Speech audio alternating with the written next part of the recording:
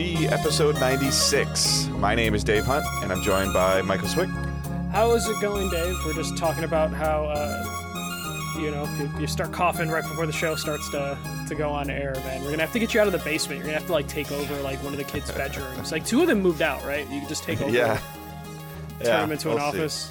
Unfortunately, I thought that they'd be gone by now, but they're like these boomerangs, man. They just keep coming back, pandemics. Eventually, stuff, you're gonna have Christmas, to change the locks. That's what you're gonna have to do. You just change the locks, cut them off, and just be like, "I need to record my gaming podcast in your bedroom now."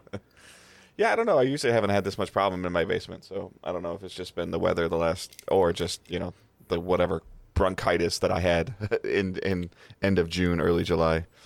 Yeah. Not COVID. Been tested for it. All right, so we are Digital Days Gaming. We are a weekly podcast that uploads every Thursday on podcast services around the world. If we're not on one of those services that you use, let us know. We can look into it. If we are on the service that you regularly use, and that service allows you to leave a review, that would be super helpful.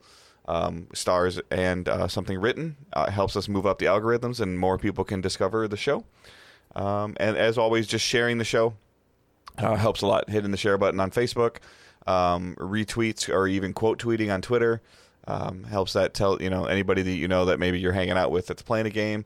There's a bunch of cool stuff coming up as we're getting into the nitty gritty of the holiday season, and our coverage might be have some stuff that people might be interested in, or talking about games that people tend to pay attention to more or buy more during the holidays. I feel like stuff doesn't get as much publicity in May, June, July, and August as it does in October and November from a gaming standpoint, of where people are, when it gets cold, they'll go back in their houses. Yeah. Right now it's that weird quiet time, though. Stuff's starting to release. Madden released, right? Is that out? That's usually it's the sign out. that games are coming out. Yeah. Labor Day's coming up, and football's soon too, so everybody's going to kind of start getting back in. So if John Madden doesn't see his shadow, then video games release. I think that's how it goes. Yeah, something like that. So in the show notes, there's a bunch of links to the website, to any of our social stuff, Facebook groups, Discord, Twitters, all that stuff is in the show notes, so check it out. And we're going to jump right into the news, which is pretty much post-Gamescom, I'd say, right? Yeah, this is this all was announced during Gamescom for the most part, and right, we're post Gamescom. Yeah, Gamescom. Now. Gamescom is over. Now we're just getting little trickle stuff that we might talk a little bit about after we're done with the main stories from Gamescom. The first one being the Saints Row reboot is real, and it is a reboot. We were kind of theorizing what form this was gonna take, and where a remaster. Or a continuation, but it looks to be completely new. Yeah, it's completely new. So this is an actual legitimate reboot. We even were theorizing that it might be one of those reboots where the Saints, because of time travel, we're going to go back, because I think they unlocked time travel or some other weird shit in the fourth one. But no, this is a new crew that are calling themselves the Saints. It takes place in a desert city, so we're moving away from the traditional metropolis city that we've had before. And all new cast of characters, and it looks like the art style is a little bit more realistic, but it's retaining that cartoonish look that we got used to with the last two. I put a weird thing in the notes that the first two games are pretty straightforward GTA clones, and then the last two were just I think the quote I put was silly dick, but I don't know if people use that term. But they were really out there and wild, and this looks closer to how those first two games were. And there's a little bit of color and a little bit of that neon splash that we saw with a little bit. So it looks like they might have found a good middle ground to bring people in. Yeah, there was some pretty heavy backlash on Twitter about this trailer. People weren't happy with kind of I guess a little bit of the art style and the character development from what they could see. And the Saints Row Twitter account was actually actively firing back, defending their choices. And some of the stuff that was in there was it appears, and I could be wrong, but it appears that this might be a prologue to the Saints forming, or that they're not Saints yet, is kind of what the Twitter account was insinuating. Yeah, like this sounds like this is the formation of a Saints game. Whether it's going to turn into the Saints game we know, or if this is just a complete like refresh, new Saints in town sort of thing. Yeah. So I mean, the trailer obviously was a CG trailer. I watched it. I haven't really delved too much into the Saints Row stuff. Although, like on the Epic Store this week, it's like Saints Row something was free. Yeah, it was free. So it might be something that I'll mess with a little bit. Although I can probably just go to a store and buy it for like $10 at this point in time. But I don't have a drive that takes a disc. Yeah, it's usually on sale on the Xbox. Like I know, yeah. week, It's just so I haven't. Like I said, I just haven't looked, and the Epic Store pops up on my computer every time I sit down. It's like, oh, this is free. I'm like, okay, sure. Yeah. But it's like that open world GTA style stuff never really intrigued me, and then it didn't help that I didn't enjoy Agents of Mayhem. So not that should turn me off from Saints at all, but this looks interesting just to see the chase scene that they were showing in the trailer, and some of the crazy weapons, and just some of the stuff that I always wonder, like the stuff they were doing with the car. Like, am I going to be able to control that? Is that going to be a quick time event? Where he essentially like launched the car, like one of the characters, I don't even know, like used it as a pivot point, like used one of his weapons at a pivot point and flipped the car. So it'll be cool to see what Volition can do when when they're a little less handcuffed. Like they can, like if this is a reboot, they can kind of say like, well, we're just gonna not worry about it being Saints Row-ish right now. We're gonna make our new Saints Row. So yeah, they definitely had like kind of worked themselves into a corner with 3, and you definitely saw that in 4 of just like, well, we got to keep topping ourselves, and that's why they have to reboot, is because they now can do what they want and pull some things back, especially Volition. I believe they're in Champaign, and how Volition had worked forever is they would just pull people from the Illinois University, the University of Illinois, and that's where they were pull like most of their workers from. So they were constantly getting fresh people in there, and a lot of the main people from like Saints Row the Third and Saints Row 4, they're gone. So the new group at Volition, either had to continue the tradition of Saints Row 3 and 4 without having most of the major people behind that game available, or just do their own thing. And it looks like they're going to do their own thing. And I think that's what this definitely needs. And then, I guess we're just going to have to watch Twitter account. Twitter account was like updating everything. The thing that I pulled from their Twitter account is you'll be able to customize the main character. And that's been a tradition in all the Saints Row games. So we'll get more. They showed just a little bit of gameplay, but it was so insignificant. It's like, what's the big deal? I think they also did like a little bit more gameplay the day after for their own event. Coming like February, right? February 25th. February is ridiculous next year. It's gotten packed. Like, just off the top of my head right now, the 3 that I know for sure: Horizon, for me, Destiny, and now this. And then another game we're going to talk about in a couple of minutes. Or the next game we're going to talk about is also a February game. Yeah, there's a lot of stuff hitting. October of this, like right now, October looks jam-packed of this year, 2021. And February 2022 is looking kind of scary. It's already scary because it's a 28-day month. And now you're just packing everything in there. But we see this more and more because, they have to get stuff out before March 31st for the financial years, so February is like the perfect time. But I also, if and I hate to say this because you know me, I hate being this guy, but like, do you think Saints is going to hit this date? I feel like it's been in development a long enough time. I don't think the next game we're going to talk about is going to hit its date. Okay. All right, let's go ahead. Go into it. I'm actually curious about this. I saw this. I have a friend that's working public relations for this game, so I'm super, super interested in this. I don't know anything about it. I know a little bit about it just because of how... Yeah. Comic book nerd.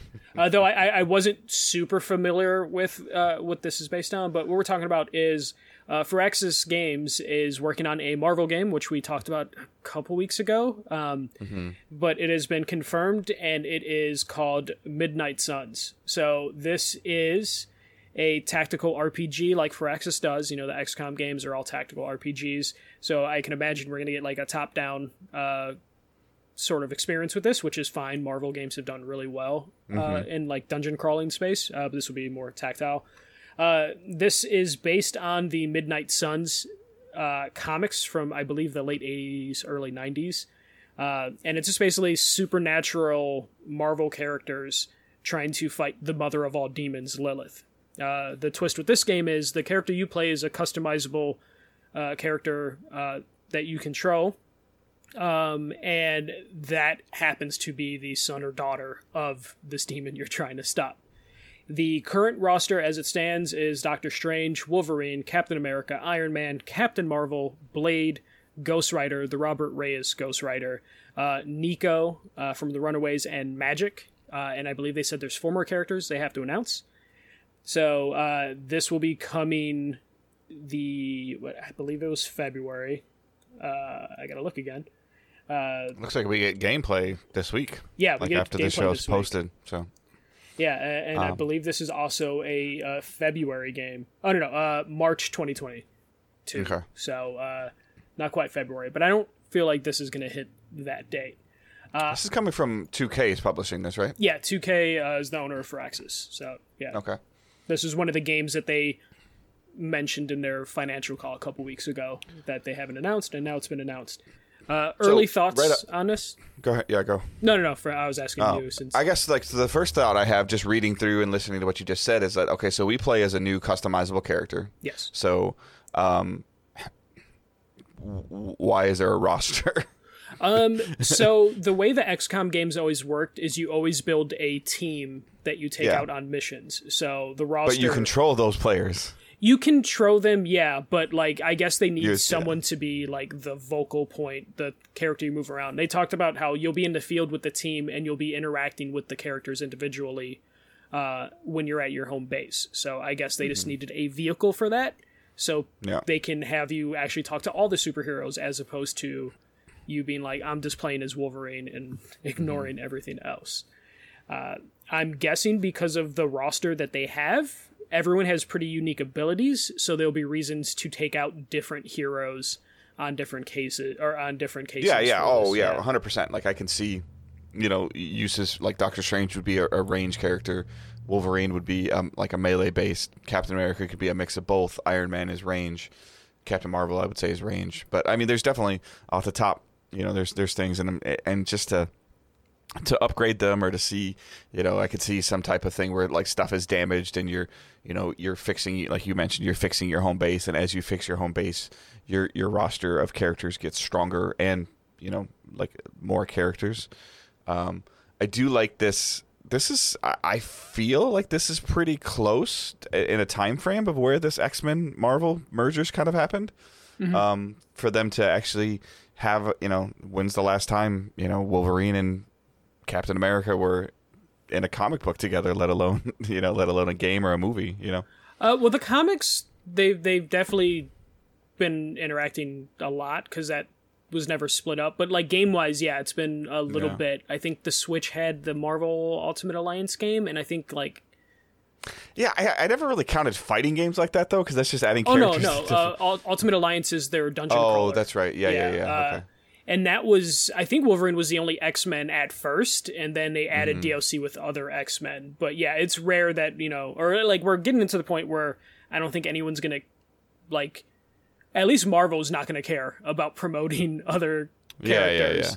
Yeah. Because that was definitely an issue with, like, other Marvel games, is just like, they canceled the Fantastic Four comic books because Disney didn't own the Fantastic Four at the time. And then lo and behold, they get control of Fantastic Four again, and they're like, hey, we're going to start making Fantastic Four comic books again. So, yeah, no, it's good that we're getting to that point where it's just like, yeah, Marvel has pretty much access to all of their characters again, so we're going to see interesting teams come through this. Yeah, I love it. I mean, in terms of, like, I guess, for you and I, like a 90s supernatural storyline is like right in our wheelhouse. Yeah, I'm super excited just from like, the roster I'm excited about because of Nico's inclusion. Nico is a Runaway. Runaways is one of my favorite comic book series of the Marvel's ever done, and just to see like Nico, who in the Runaways, they're all kids. So we get like adult Nico on the same team with like Blade, Wolverine, Doctor Strange. Is like really cool to see. Like I like that they pulled like Nico and Magic and the newer Ghost Rider as opposed to Johnny Blaze is the original Ghost Rider. It makes you wonder who else they're going to pull for the roster for more. Like potentially this could be some far-reaching stuff that could give some spotlight to underdeveloped characters. Yeah, it's funny though. You mentioned like it's cool to see Wolverine like in the series, and this made me realize. So in the original Midnight Suns, Morbius is one of the leaders of the team, and he's not included. He could be one of the 4 characters they're announcing yet, but Morbius is owned by Sony. So it's one of those ones that like, is Morbius not going to be in this game because Sony still owns Morbius because he's a Spider-Man character? No, he'll be exclusive content that doesn't come for like 2 years. Yeah, exactly. When they buy the Spider-Man rights back from Sony, they'll be like, hey, we're going to add Morbius to Midnight Suns. And a hero to be added later. Yeah. The only thing that kind of annoyed me with this is like, I wonder how weird Firaxis wanted to get with this, but then Take-Two was just like, no, you need Captain America, you need Captain Marvel, you need Wolverine, you need Iron Man. Because I feel like if they're going full supernatural, like those 4 characters don't fit it at all. Though I can or how dark they wanted to go, and Disney's like, no, you can't go that dark. Yeah. Like, I'm okay with Iron Man being in it because I imagine that's a cool... Like, it seems like this would be a Doctor Strange-heavy game, and then you include Iron Man in it to, like, do the supernatural versus tech sort of storyline. But, like, when I see, like, Wolverine and Captain America, I'm like, why the fuck are they there? Like, I don't understand why they would be there. I didn't... Hold up. I didn't know this guy knew how to operate Twitch. Do you see who just posted in chat? Yeah, I saw PGF Josh. Yeah, I didn't know he knew how to do that. Yeah. Yeah, so like I think I wonder if Take-Two is like, no, Marvel's letting us use a lot of their characters. We're using the most popular ones to throw on some box art and have them just pop up. And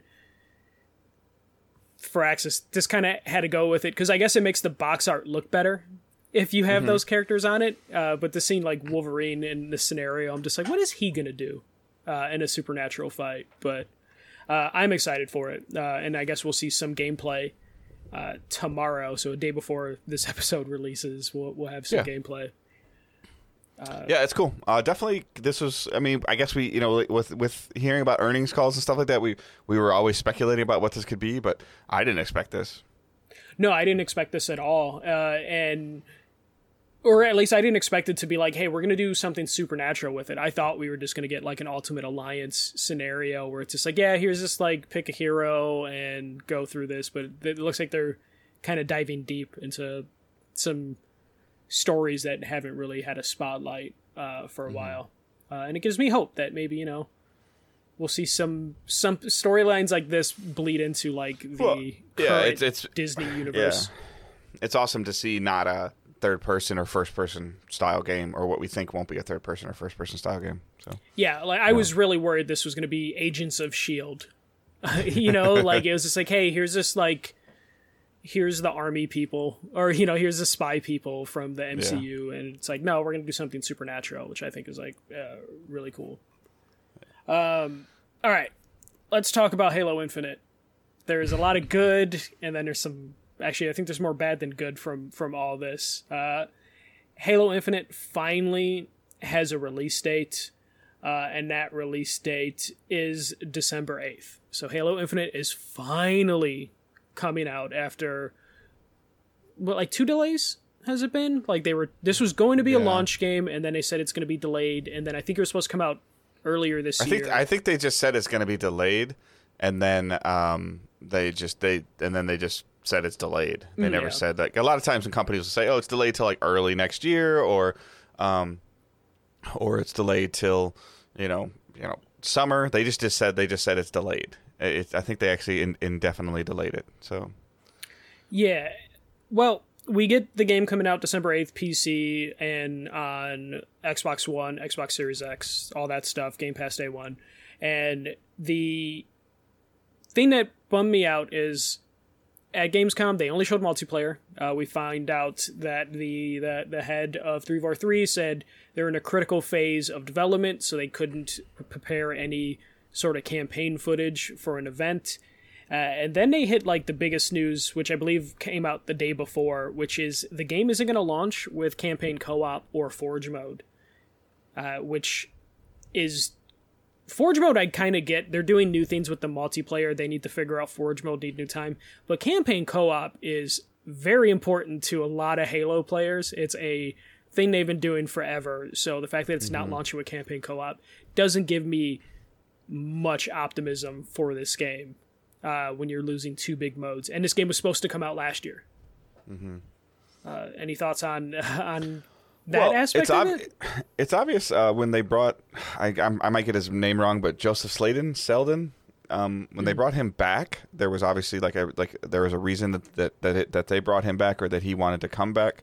I think that was a mutual conversation, and there was definitely was some issues with the game. Excuse me. Based on what we saw from the gameplay reveal, that didn't look good.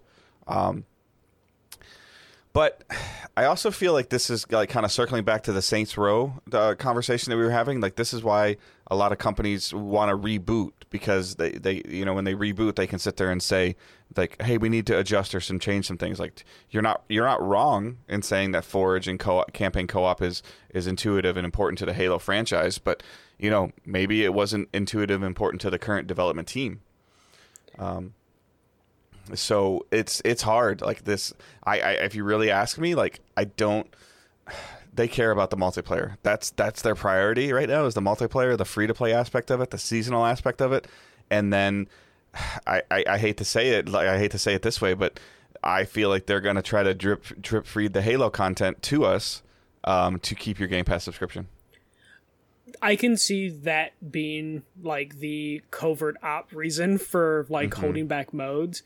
But the thing that worries me is, again, they were totally planning to launch this game last year. Yeah, 100%. Which means there must have been some level of confidence of just like, well, if we just work a little harder and then pandemic hits and wipes that away, work harder as in like most likely crunch in order to get this game out last holiday. Pandemic hits kind of either was a blessing in disguise because they weren't ready at all to ship last holiday, or it completely disrupted their workflow, which it's probably a little bit of both, that they couldn't launch it. But I really think the campaign co-op stuff is kind of a huge thing, at least for diehard Halo fans that I've spoken to. Absolutely. But from a standpoint of, so the multiplayer is free to play, regardless if you have Game Pass or don't. There's going to be seasons, so that's really all they care about, is the $10 season pass from the start. And then this franchise carries enough weight to increase Game Pass subscriptions, which is, which as we can tell is what they're worried about. They don't care how many copies of the game they sell. That's just icing on the cake. But the there would be no reason, like a single player Halo fan that would get Game Pass in the month of December or whatever in January and play the game and beat it, and that's really all they cared about, and then they would go back to playing their other games. There's no reason for them to keep the Game Pass subscription other than the extensive library that's there of other things that are potentially coming, versus, hey, I could see this totally. Next season in Halo, you get to play campaign co-op, and in Season 3, you can start the Forge customization, which will then tie into something within the Season Pass that they're doing to keep you engaged in the multiplayer. Yeah, I think that strategy only works is if they're confident enough that Halo's Infinite is going to be a stellar product. And I don't know if they've given anything to the audience, to the fans, that gives them confidence that even Microsoft is confident in the product. Instead, we're getting like mixed messaging, we're getting delays, we're getting like bad presentation, early on, bad presentations. Yeah. But this is what sucks about doing your 5th and 6th version of a game, is that there are expectations that come with an Uncharted game and a God of War game and a Halo game, and even to this point, like a Horizon game already, of where like as a broad example, let's say for some reason that Aloy couldn't ride machines in Horizon 2. Like, people would be like upset because they could do it in the first game, but maybe it's not an integral part of what they wanted to focus on in the second game. And, you know, maybe the campaign co-op is harder to do because they're focusing on a more linear single player mode that they want you to experience solo. But that would be, in that scenario, I feel like they would have had to come out in front and tell people, as opposed to, hey, the game comes out in 2 months. Also, you're not getting Forge, you're not getting co-op. Sorry, guys. Like, they needed to get out in front with a roadmap. I guess, like, and I agree with what you're saying, and I'm kind of just playing a little bit of the other side. Is like, did they ever say that Forge was going to be in this?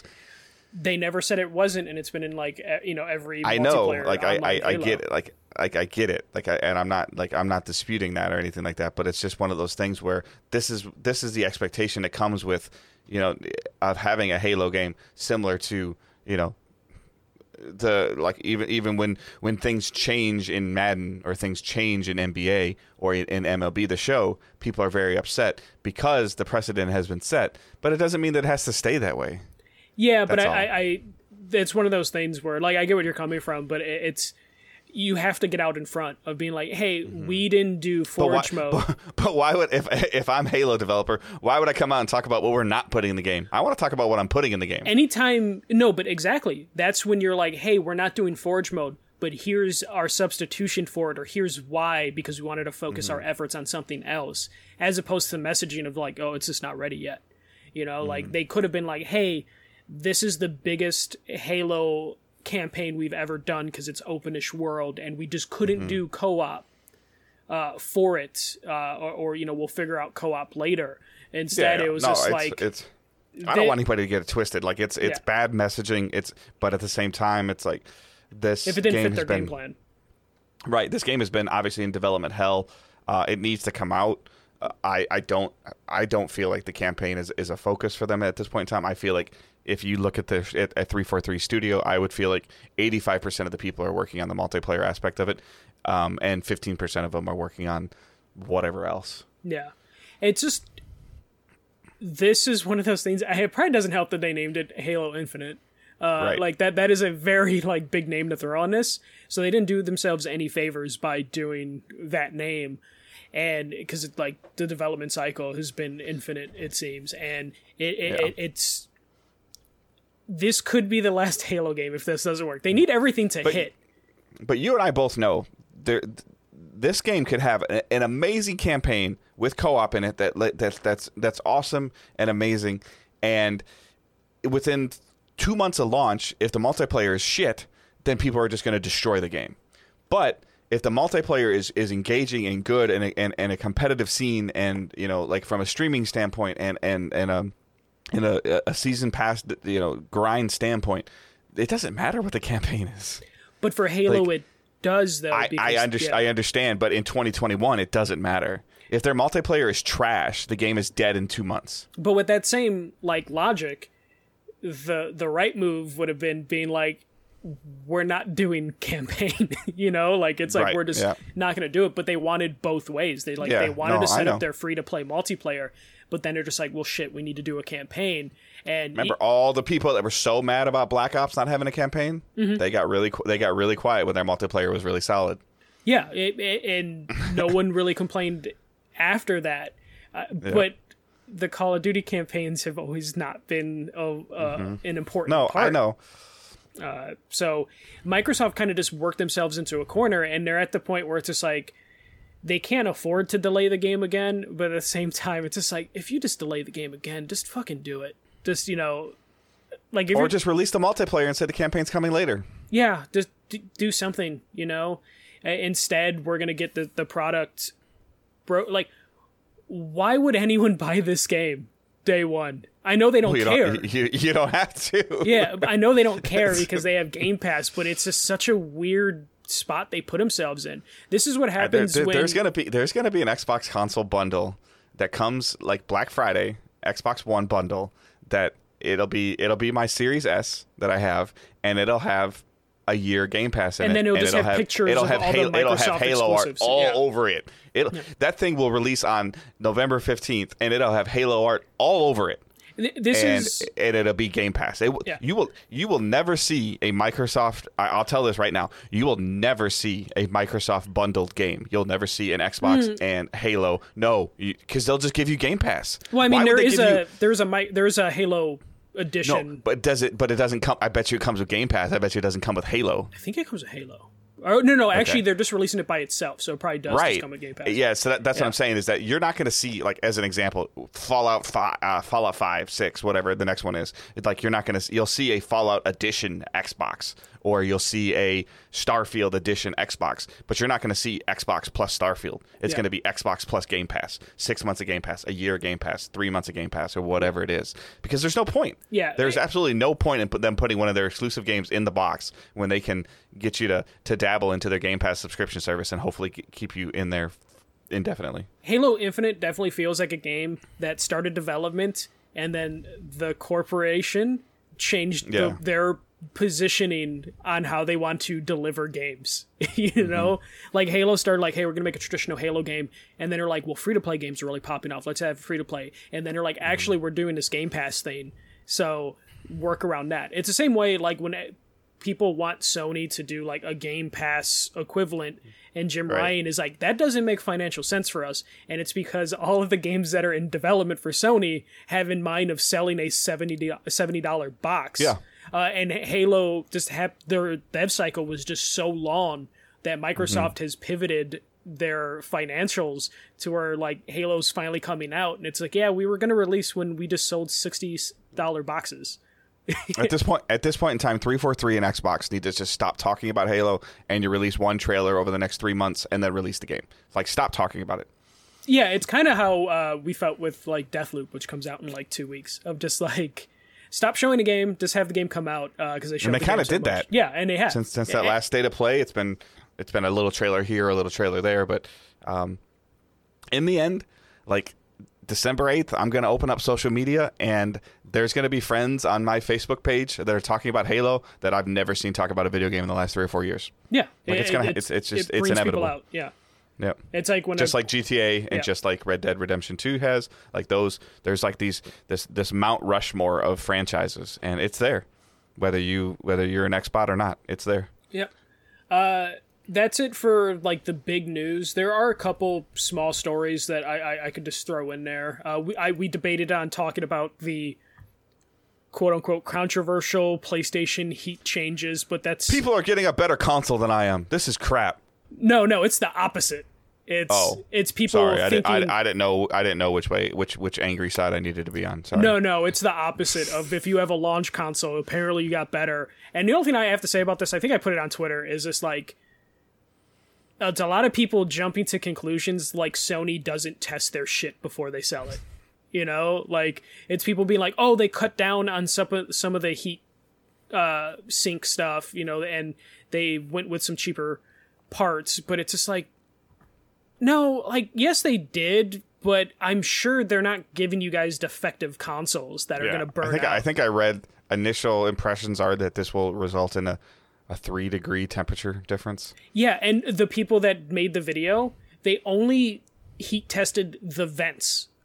And it's just like, no, you need to heat test the actual chips on the board, the RAM. You need to actually heat check that. You can't just check the exhaust and be like, it's hotter. Like, that's not how this works. So it's a lot of people. Like, this is not an unexpected. Like, there is a shortage essentially of everything. Yeah. So for them to adjust is not crazy. Yeah. So that's all we'll say about that. I'm waiting. I loved every comment that I saw. It was just basically people being like, we'll just wait for Digital Foundry to do their testing. And Digital Foundry did like an initial test, and they're like, it's not that big a deal, but they'll do the more exhaustive testing, and then we'll find out that like, yeah, it's like 3 degrees hotter, but it's still like 20 degrees cooler than the Series X, which is the current thing, is like the Series X runs super hot compared to the PS5. And that doesn't really seem to affect performance much at all. Other news, Naughty Dog put out a post for hiring for their first standalone multiplayer game, which they put a picture of Ellie looking over the city. So this most likely is the Factions multiplayer, I would imagine. But because they're looking to hire, I think it was like... This terrifies me. Yeah, they're looking to hire 12 people, which could mean two things. It could mean, hey, they're getting in a crunch time, and when you get in a crunch time, you staff up when you get close to the finish line so you can get it past the finish line. Or this game is way further out than we expected because they're hiring all these people. Or there's something wrong, and these 12 people they're hiring are are being hired to fix a specific thing. Which at that point, you just headhunt like people have done in the past, Yeah, where you that's just true. pull specific names, which we've seen before. I've said it before, like I'm very... Like I love the fact that, you know, Sony might be taking a risk with Naughty Dog to do this. The faction multiplayer in Last of Us 1 was solid. It didn't have any staying power, but it was solid. It had staying power amongst a very niche group of people. But I don't know if, again, in 2021, if a slow and methodical multiplayer style game fits the core audience that you're truly going after. Whether you're not going after your hardcore Last of Us crowd to do this, like you're going after the multiplayer competitive crowd, even if it's not competitive, you're going after that group. And I don't. This will be a bold statement for me, but I don't feel like Naughty Dog has the talent to have an engaging multiplayer game currently. We'll see how that goes. Like the multiplayer, they proved at least with Factions they have interesting concepts. And they proved just a little bit with like Uncharted 2 and Uncharted 3. Uncharted 4's multiplayer just didn't really... Uncharted 4's multiplayer they just did Uncharted 3 multiplayer, and that just didn't... Don't get me wrong. There's nothing wrong with their multiplayers. Their multiplayer served the purpose until their next game came out. I just don't know if that's something that... Like, could you see a faction style game that says, hey, here's a summer event, an Overwatch style event, a Destiny style event going on in your game to bring players back on even a monthly basis? And I don't know. Like, yeah, it's just a matter of just like what type of multiplayer game are they going for? Right. Yep. If they're trying to go for the mass audiences, I don't know if Factions really lends itself to that. But if they also want to just get themselves into like the weird Twitch phenomenon, they can probably get into like a nice groove with like making a game that streams really well and can be very watchable for other people. They could definitely maybe tackle that as opposed to trying to be the next Fortnite, which I don't think they have any sort of like notion to do that.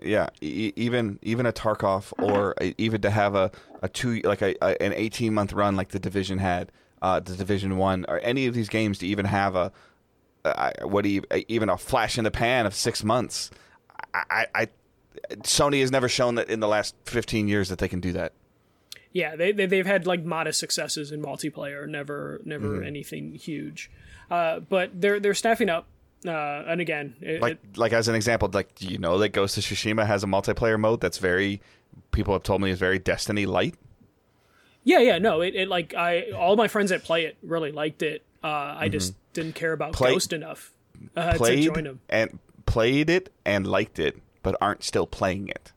Yeah, well, that was like the friends I talked to, they were just like, I ran out of content for the most part. And see, that's the concern I have, though, is like, the same thing could be possibly said about whatever this Last of Us game is. It might be great for like 90 days, but then what does the next 180 days look like? Yeah. That's where, like, that's the perspective I'm trying to make sure that people understand. Sony has, top to bottom in their studios, obviously has tremendous talent to write great single-player narrative story-driven games. Their multiplayer games through the entire PS4 generation have fallen flat. Yeah. What is it? What's the one called? Battle the car game. Destruction. All-Stars? Destruction All-Stars. Like just dud. Yeah. Like, and I know that's not Sony direct, but they obviously put their, like somebody came to the table at Sony and said, hey, this is what we're going to do. And they're like, all right, we're cool. We're backing you. Like, yeah. Where's that backing now? 4 months later, 6 months later. Yeah. I am a little more trusting of like Naughty Dog giving it a shot that like, and just the fact that I think Sony is more comfortable being like, yeah, we had a good run, like, I don't think Sony's building anything off like, yeah, let have this thing run for years. I think Sony would probably be happy if it's like, hey, we got 6 months out of this multiplayer experience.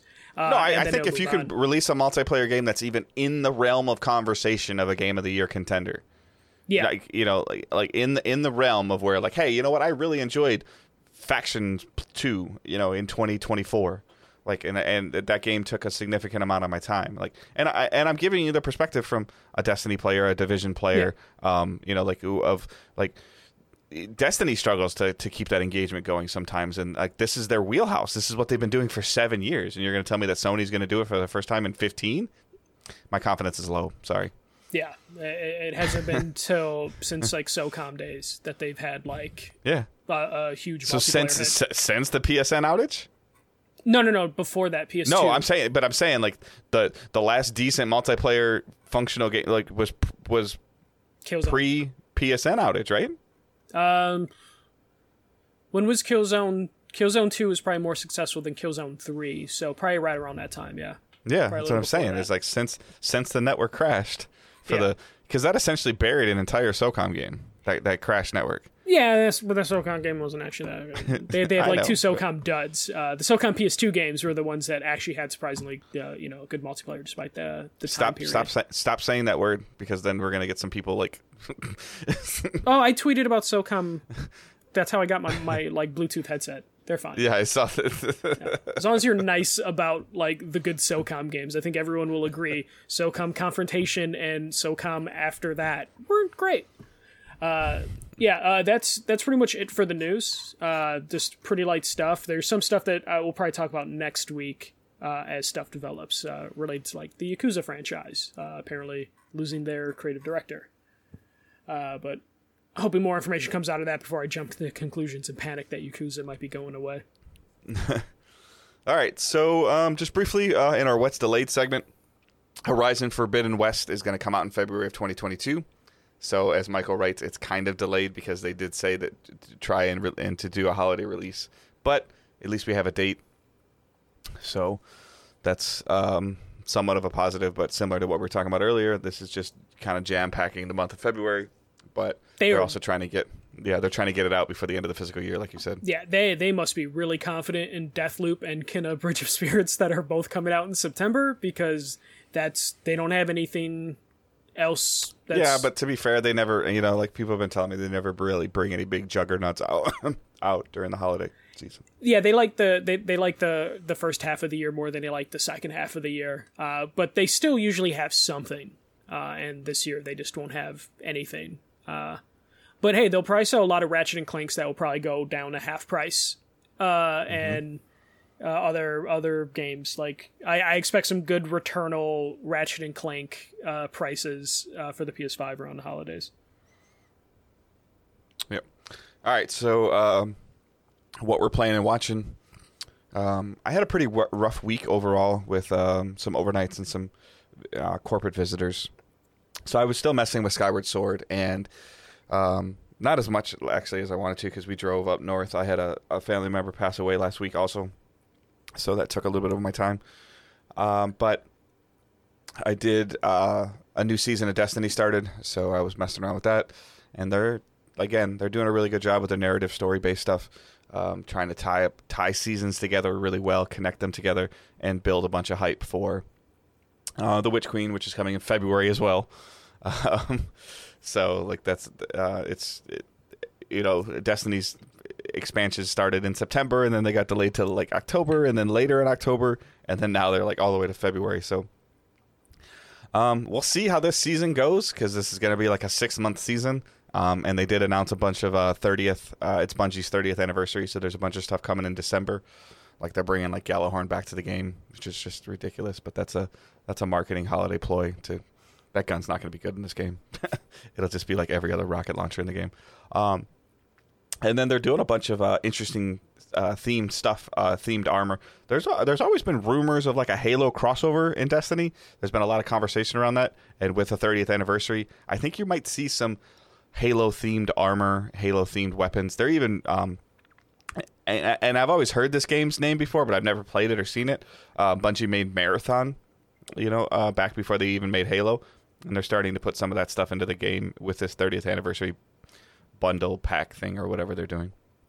It's like $25 that's coming in December. So in order for you to, you can kind of tie it with your Witch Queen stuff, but it's an interesting pricing equation. I'll have to see what kind of other content is in this 30th anniversary pack that I haven't really had a chance to dig into very, very far.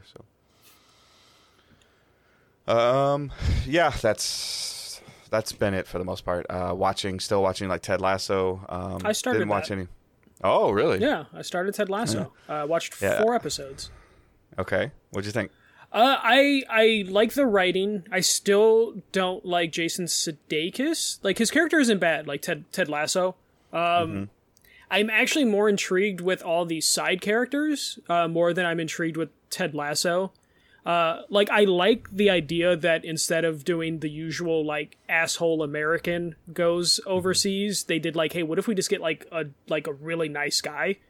Like, I like that, but I find his, like, Ned Flanders ass just a little, like, annoying, or a little too over the top for my liking. Yeah.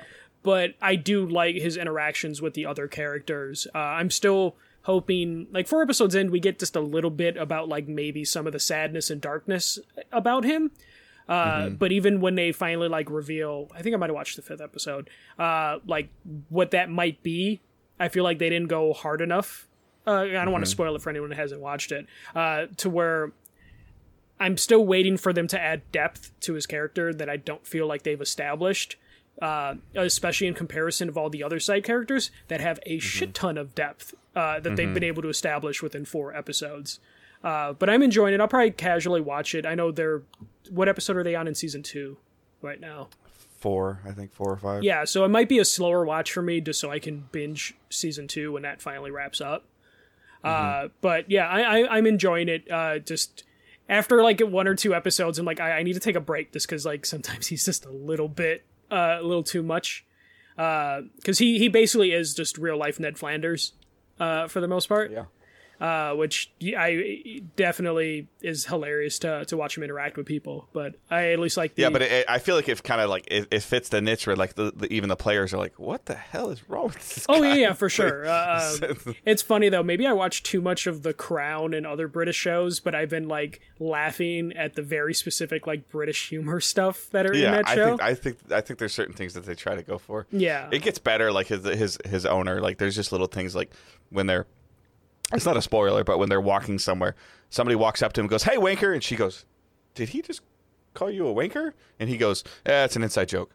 Yeah, like, yeah. It's just like... Well, there's like little things, like when he did his first press conference, and then like all the media people would answer they say their question, they say where they're from, and then when the reporter from The Sun says he writes for The Sun, and all the other reporters just start booing him, was like a nice little touch. I'm just like, oh shit, okay, the other reporters don't like The Sun either. It's not just everyone else. I like little jokes like that. And then Giles from Buffy was in an episode, which was nice. I was just like, he plays the ex-husband, so I was like, oh shit, there's Giles. So I always laugh because British shows tend to do that, even though this is definitely an American-ass show. But they're at least pulling all British actors who are usually just popped up in any British show you watch. Like I said, it's got a solid foundation for the show. Yeah. You can see this. I just need a little bit more depth from Ted Lasso, which I think they're slowly like giving that to him. But I really hope it isn't what they've at least alluded to in like the 4th or 5th episode, where it's just like, well, his problem is he's just a really nice guy, and it's just like, man, there better be more to that, or I might just bounce out. But yeah, so. Not a lot of watching for me this week. A lot of sleeping, and then just in my back and kind of in my Destiny routine. Whether it is what it is, I'm grinding power level again just to be able to do some other content, and hopefully that they bring some other interesting stuff. Like I said, I am concerned about a 6-month season and what will or won't be in there in October.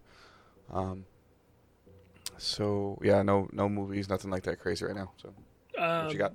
Yeah, okay, so I started... I'm continuing with Final Fantasy XIV.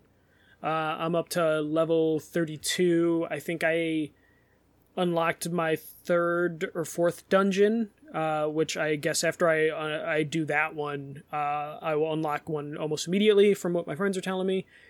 So still doing that, though I traditionally had set, or I had made it to where like I will play on Sundays because that's a day I'm off and I can just play a bunch of it, but my schedule just hasn't been able to work out that way. Like I actually went out with friends on Thursday, video game hunting. And I also then went out to Ignite, which is like a LAN center, on Friday, and then I had to go to my parents on Sunday. So like my Final Fantasy time was kind of cut this week, to where I'm just doing it at random times. Like there's, I think Saturday night I played at like midnight and then get off till 3 a.m. because that's when my friends tend to play. So I hopped on around then and just did random stuff. Still not completely engaged in like the dungeon aspect of the game. I kind of just like doing some of the side quests, and doing the tasks that they want you to do, because there's so many things you could do side quest wise, even though I'm also just listening to podcasts or watching YouTube videos while I'm doing those side quests. But it's just a good like, hey, let me do something while I watch like random videos about people video game hunting, which has been my latest stupid addiction, is just watching people look for video games and stuff, which is something I actually do with my friend last Thursday, where we went hunting to different stores because he's into collecting Digimon cards. So him and his friend go out to the like far suburbs to grab Digimon cards, and I was like, hey, let me go tag along with you and hit up a couple video game stores on the way there. So still trying to rebuild that PS3 collection through video game hunting. The two new games I could talk about. I'm playing a game that I got early access code for called Rocket Rumble. This is like a character racing game, like character hero racing game, where you basically play as like cute animals that are in like mech suits and you basically race. There's a little bit of combat in it in terms of like picking up weapons and then using it against enemies. It's in early access and it very much feels like the case with some of the level design and some of the mechanics, but it's seems like it would be a good like local co-op game to play. I have it on PC because that's where it is early access, and you can play local co-op on the early access version of the game. Though because it's on PC, I haven't been able to really test that out because that just doesn't sound like the best experience. Like me, Sarah, and a couple friends trying to hover around my monitor. So I've just been playing the online aspect. Online works for the most part. It's early access, so I haven't really found too many complete games. But there's at least like a interesting enough foundation there that it would be one of those things where, because it's early access, I'll probably check in like once every week or 2 weeks just to see the updates that they've done and see if that brings more players in. So doing that, and then Psychonauts 2 came out last week, so even though I didn't finish Psychonauts 1, I was like, I just want to play Psychonauts 2 because I don't want to play old game. So started that, really liking it. I love that in 2021, we have 3D platformers like Ratchet and Clank and Psychonauts 2 around. Psychonauts 2, it's really fun. I love all the little collectible stuff. The humor is exactly what you expect from a Psychonauts game / a Double Fine game. And I'm really enjoying it. It was on Game Pass, which is part of the reason why I was just like, let me just jump into it without finishing the first game, because it was just like there's no like actual cost to like worry me, to like stop me from picking it up. But Psychonauts 2 is really fun. I probably recommend jumping into it. It has a... So, go on. I have a question for you based on that. Playing Destiny the other day with Randy, he's also in chat. He said that he tried to play Psychonauts 2, and he said it might have been a personal thing, but he felt like there was like a cutscene, and then like 30 seconds of gameplay, and then a cutscene, and then like 50 seconds of gameplay, and then a cutscene, to where he's like, I couldn't get into it. Like every time I started to do something, something else happened. I haven't played it, so I was kind of more wondering your perspective. Did you get that feeling early on? No. Maybe 30 seconds is an exaggeration, but he never really got into, like he said, every time he started feeling comfortable with the controls or in a groove, there'd be a cutscene.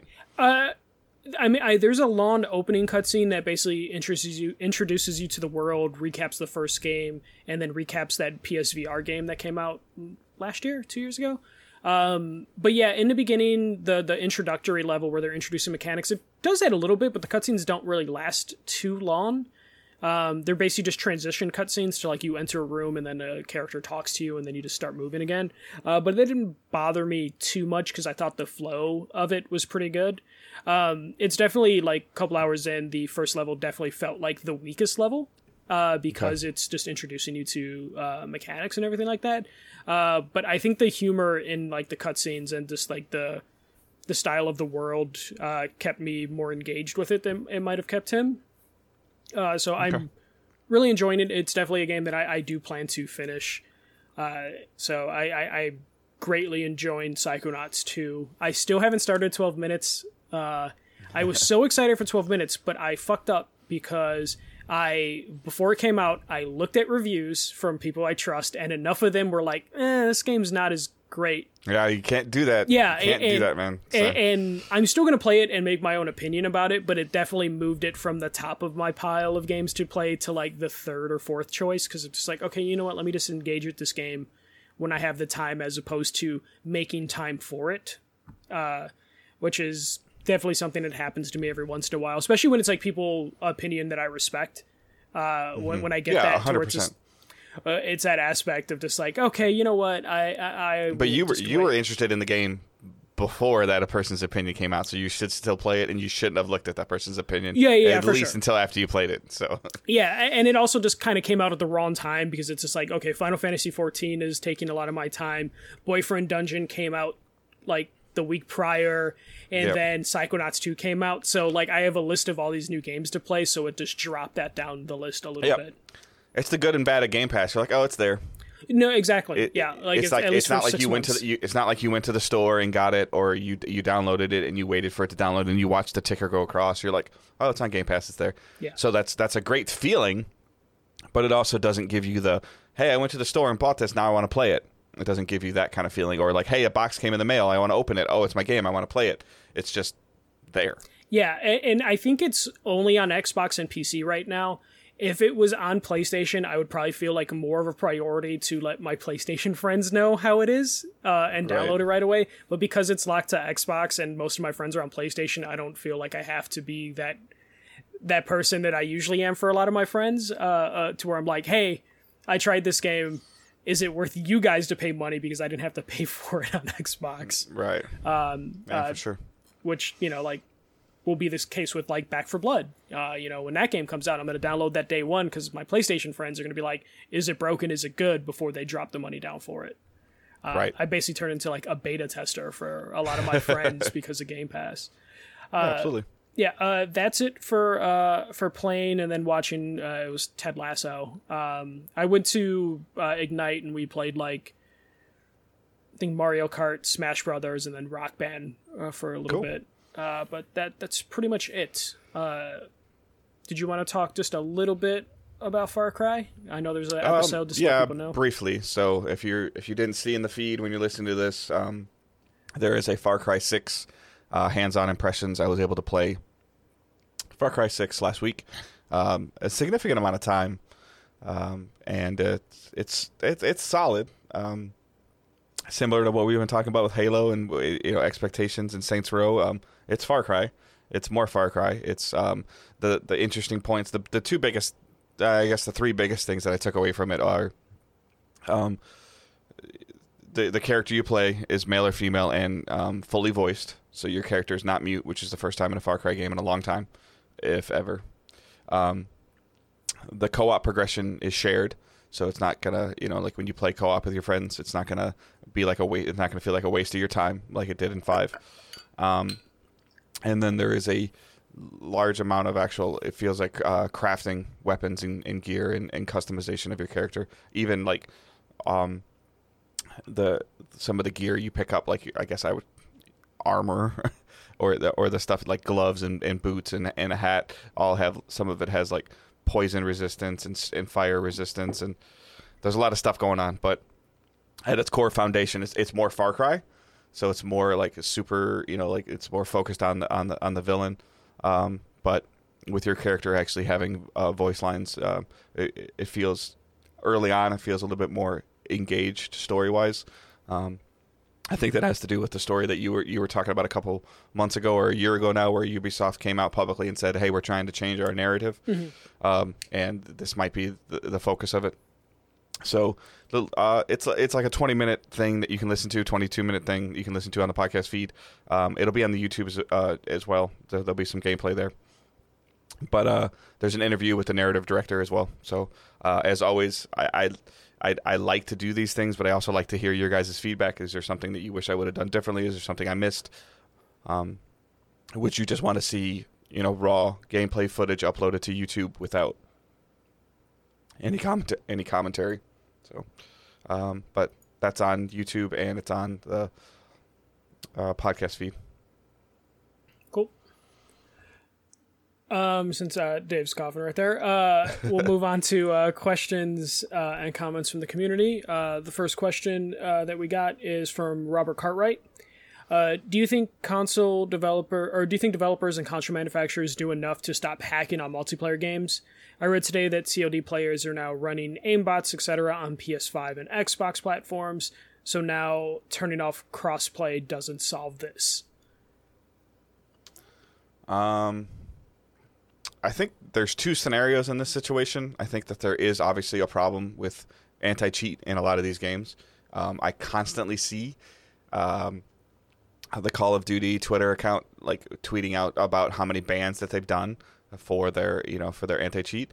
They use, I would assume, they use some of the Blizzard tech that Blizzard uses, since it's Activision Blizzard, which has been said to be top notch, because you don't really hear about a crazy amount of cheating like in World of Warcraft, where definitely people would want to cheat. And then the other side of this is, I think this is like a player base just complaining because they get shot in the head, and they think that they ran into better players, or their connection maybe isn't as good. I think I know where some of the basis of this is coming from, and at least from Robert's standpoint, and that's not a reliable source. Okay. Can developers do more? Potentially. They do have the cheaters are always ahead. Yeah, that's the They're always ahead. Yeah, and that's the problem, is it's constantly a moving target. Like, they can come up with a fix one day, and then 2 days later the hackers have another way around it. So it just turns into, how many people is this affecting? How much is it going to cost to fix it? And how much resources can we put into it? What I think usually happens, especially with Call of Duty games, is as they get closer to a new Call of Duty game, they kind of pull back their support in terms of stopping hackers from getting their new game. Which then, they're not paying very much attention to Modern Warfare right now. Yeah. And I think Activision will have to figure something out, because they want to keep Warzone alive forever, ideally. So they definitely need to change their stance on running into this habits where anytime a new Call of Duty game comes out, the previous one starts to get hacked up, because now they just have this games as a service one going constantly. When you were playing Warzone, though, yeah, what percentage of matches did you win? Depending on the group I was in, probably 2 out of 10, maybe, like 1 out of 5. What percentages do you think that you ran into a group that was cheating? So I was playing it too early on to where hacking wasn't too bad, unless you had PC turned on, because it is a definite problem on PC. I'm not too sure, since I haven't played Warzone in a while, how bad it has gotten on consoles now that the consoles have been kind of compromised. But definitely when I was playing with PC enabled, you would run into people that are just like, "Oh, I just got shot through the wall." So it is it is a problem on PC. But in the same amount of matches that you would win, probably. So like 20%, 10%. Yeah, probably like 10%. Like if I had PC enabled. You win a match, you lose a match, and the other 8 are whatever.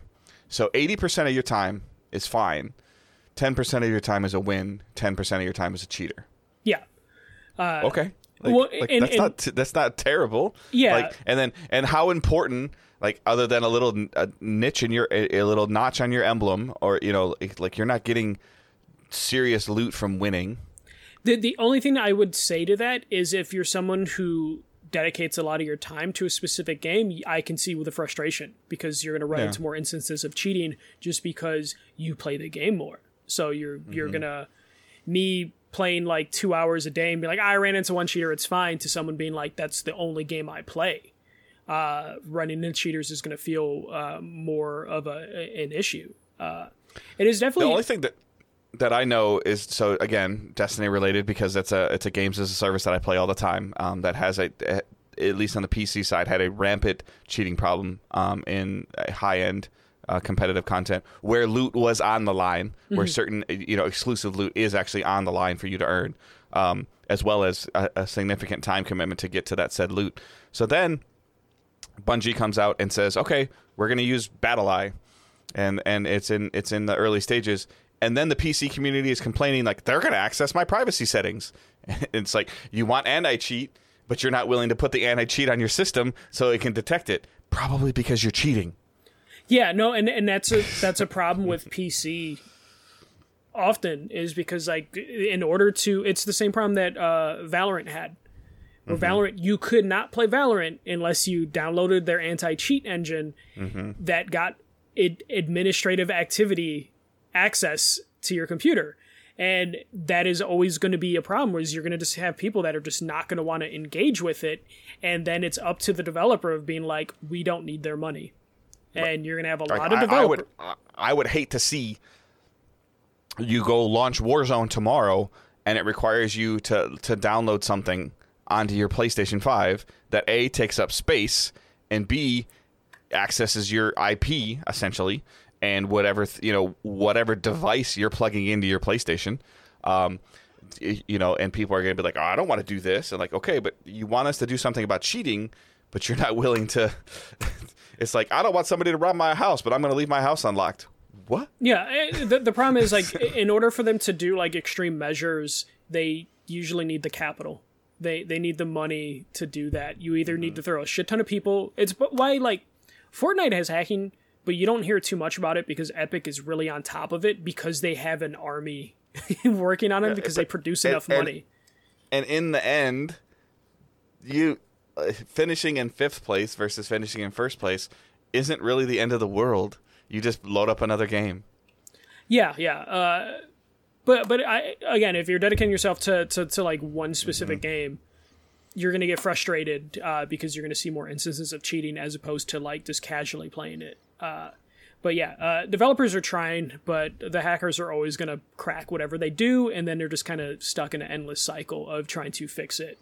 Some of the cheatings that I've seen in Destiny is absurd. Like, I'm like, how do you even figure out how to do that? Like, unlimited heavy ammo, full auto sniper rifles. Like, it's just like, how?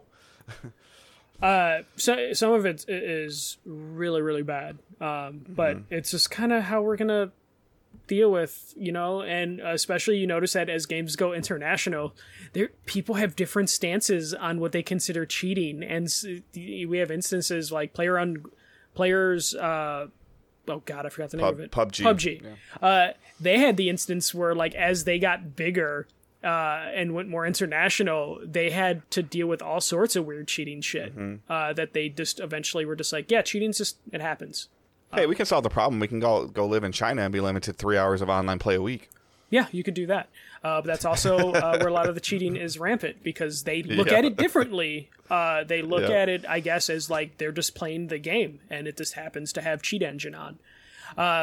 If anything, they should just do what Respawn does, where they just put the cheaters in Cheater Island and then just let them fight against themselves. Let the full auto sniper go against the wall hacking machine gunnist. But even that, it probably takes significant amount of work to like make sure you're doing that to the right people. Sort the matchmaking pools. So there's different ways they can handle that. But yeah. All right. So Roy Gibbs sends a question in. So are you doing a DDG group for this year's Extra Life? The way I'm going to answer that question is I would love to hear what you guys would like to see us do. Do you want us to do one? I guess if you want us to do one, Michael and I can start looking at it. I'm more leaning towards the no, just because, not because I don't think like Extra Life is an amazing cause. I just don't know if I can dedicate the time to it right now. Yeah. If there's enough feedback from the community, I will figure something out. But and it would, I'll tell you right off the bat, it would probably be like me playing for 12 hours and Michael playing for 12 hours. I ain't playing for 24 hours. Yeah, our work schedules makes it like extra difficult, especially both being in like the retail line where Extra Life usually on a weekend, and those are days that are usually like not possible for us to get off. I can totally stream a game from like 8 to 8 on a Saturday or 8 to 8 on a Sunday, like 100%. I can do that if it's planned out, and I don't want to say it this way because any amount of money helps the kids, but I don't want to take a significant amount of time off work, put some planning behind things, and ultimately only see like 3 people show up. Like that. That's a little deflating. Deflating to myself, to put some effort and some energy into some things, and then just to not see it pan out. And again, if I can give Children's Miracle Network or any of these hospitals $10 from you guys, like that's great. But I can definitely point you in the direction of people that do a tremendous job with Extra Life as well. Yeah, and that's kind of what we did the last 2 years, is just anyone in the community that are doing Extra Life, we just let you guys use our Facebook group to advertise it or shout you out on Twitter. So definitely if anyone in our community is doing Extra Life, we'll definitely help you guys get the message out. And like I donated to several different people in a community that were doing Extra Life streams last year. So definitely we'll help you guys platform your stuff. As of right now, based on the planning, it probably wouldn't be possible this year. Me and David talked about like when we first started, like doing Extra Life in person. But obviously, I would go to Chicago. Yeah. But then COVID happened. Right now, I'm not going to Chicago. No, I don't blame you.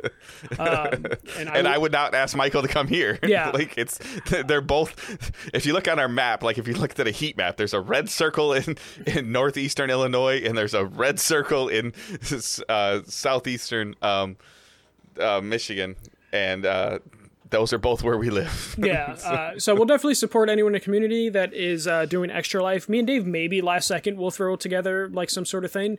But as of right now, no concrete plans on Extra Life. Because I'll tell you from my own perspective of streaming for years, I haven't streamed enough with me doing the overnights and just in general with things going on. And Michael's anti-streaming, but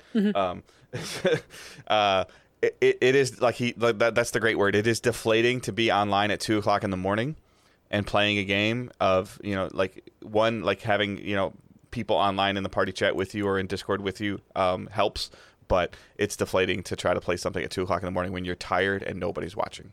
It's deflating. Yeah. So if we did something, like I said, it would be 12 hours of Michael on Saturday and me on Sunday for 12 hours. Like that would be kind of, somewhere like where the majority of the community could actually see and watch it, because I think it's crazy for me to expect somebody to be up at 2:00 in the morning Eastern time watching me play video games. Yeah. And we definitely need that engagement to stay up and stay motivated while doing it. But it's definitely something we'll look at. And if you're doing Extra Life, let us know, and we'll give you guys a little bit of a platform. And then maybe we can host some streams on our Twitch channel as well if you're doing it. Yeah. All right. So Spotlight is obviously the Far Cry bonus episode that's on the feed that I just talked about. And I think that's it. Do you got anything else? No, next week I'll have an interview with the developer of Earth Knight, probably early on in the week. But awesome. Just look out for that. It's just going to be on the podcast feed. Yeah. So be sure to check out the socials on Twitter at Digital Days Pod, so you can see us promote some of the Far Cry stuff, promoting this episode, promoting Michael's interview. And like I said at the beginning of the show, any retweeting and sharing of that is helpful, just to get some more eyes on it. And then you can follow Michael at the First MJC, so you can see him complain about Bluetooth headsets. Not complaining. I was admiring the Jabra headset and the official PlayStation headset that were for the PS3. I miss true Bluetooth settings. I spent some time trying to my Turtle Beach headphones have 2 Bluetooth channels where I can, so like with crossplay in Destiny, there's been not a huge influx, but I've got a group on Xbox and a group on PlayStation and a small group on PC, and now we can just play together. The other day I was playing a game with a guy on PC, a guy on Xbox, and myself, trying to get my headphones connected to my cell phone to use Discord and stuff. It's been a little bit of a challenge. That Turtle Beach headset has some major issues with consistently connecting to the phone, because I have that headset as well, and like some days just like, oh, we're not going to work. You're just like, okay, I had cool. to like turn it on, turn it off, click the buttons on it. But there's definitely, I can't wait for the Discord integration on consoles. Apparently there's actually a decent like workaround on Xbox to run Discord on your console. And a couple of the guys that I know, It's probably through the power of the browser, isn't it? Yeah, it's like, I don't remember that. I don't have it in front of me, but a couple of the Xbox guys I know, they've been using it, and it seems to be working pretty well. And then you can follow myself at Good Dave Hunt. And then, like I said, in the Facebook groups, or in the show notes, there's a link to the Facebook group, Discord server, Patreon, all those things. So I'm not going to delve too deep into Patreon because Michael and I need to get back on the horse with some of our bonus content. So if you can support us through there, like, you're awesome. If you're supporting us at the $7 tier, I'm sorry that we haven't done anything for July and August. And I'm saying August now because it's over.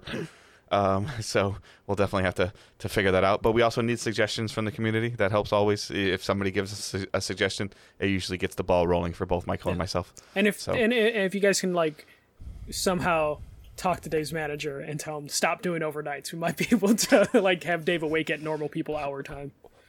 Or if you can just get the companies to supply the items that I need. Yeah. If you have a line on some of the stuff that he needs, he can leave overnight and not have to. I think it's been extended another week. It was supposed to end last week, and now it's going to end like in another week from this. Like this time next week, I'll still be on overnights. Yeah. So, but other than that, that's all I got. I hope everyone has a great week and keep moving forward. Don't be a dick. See ya.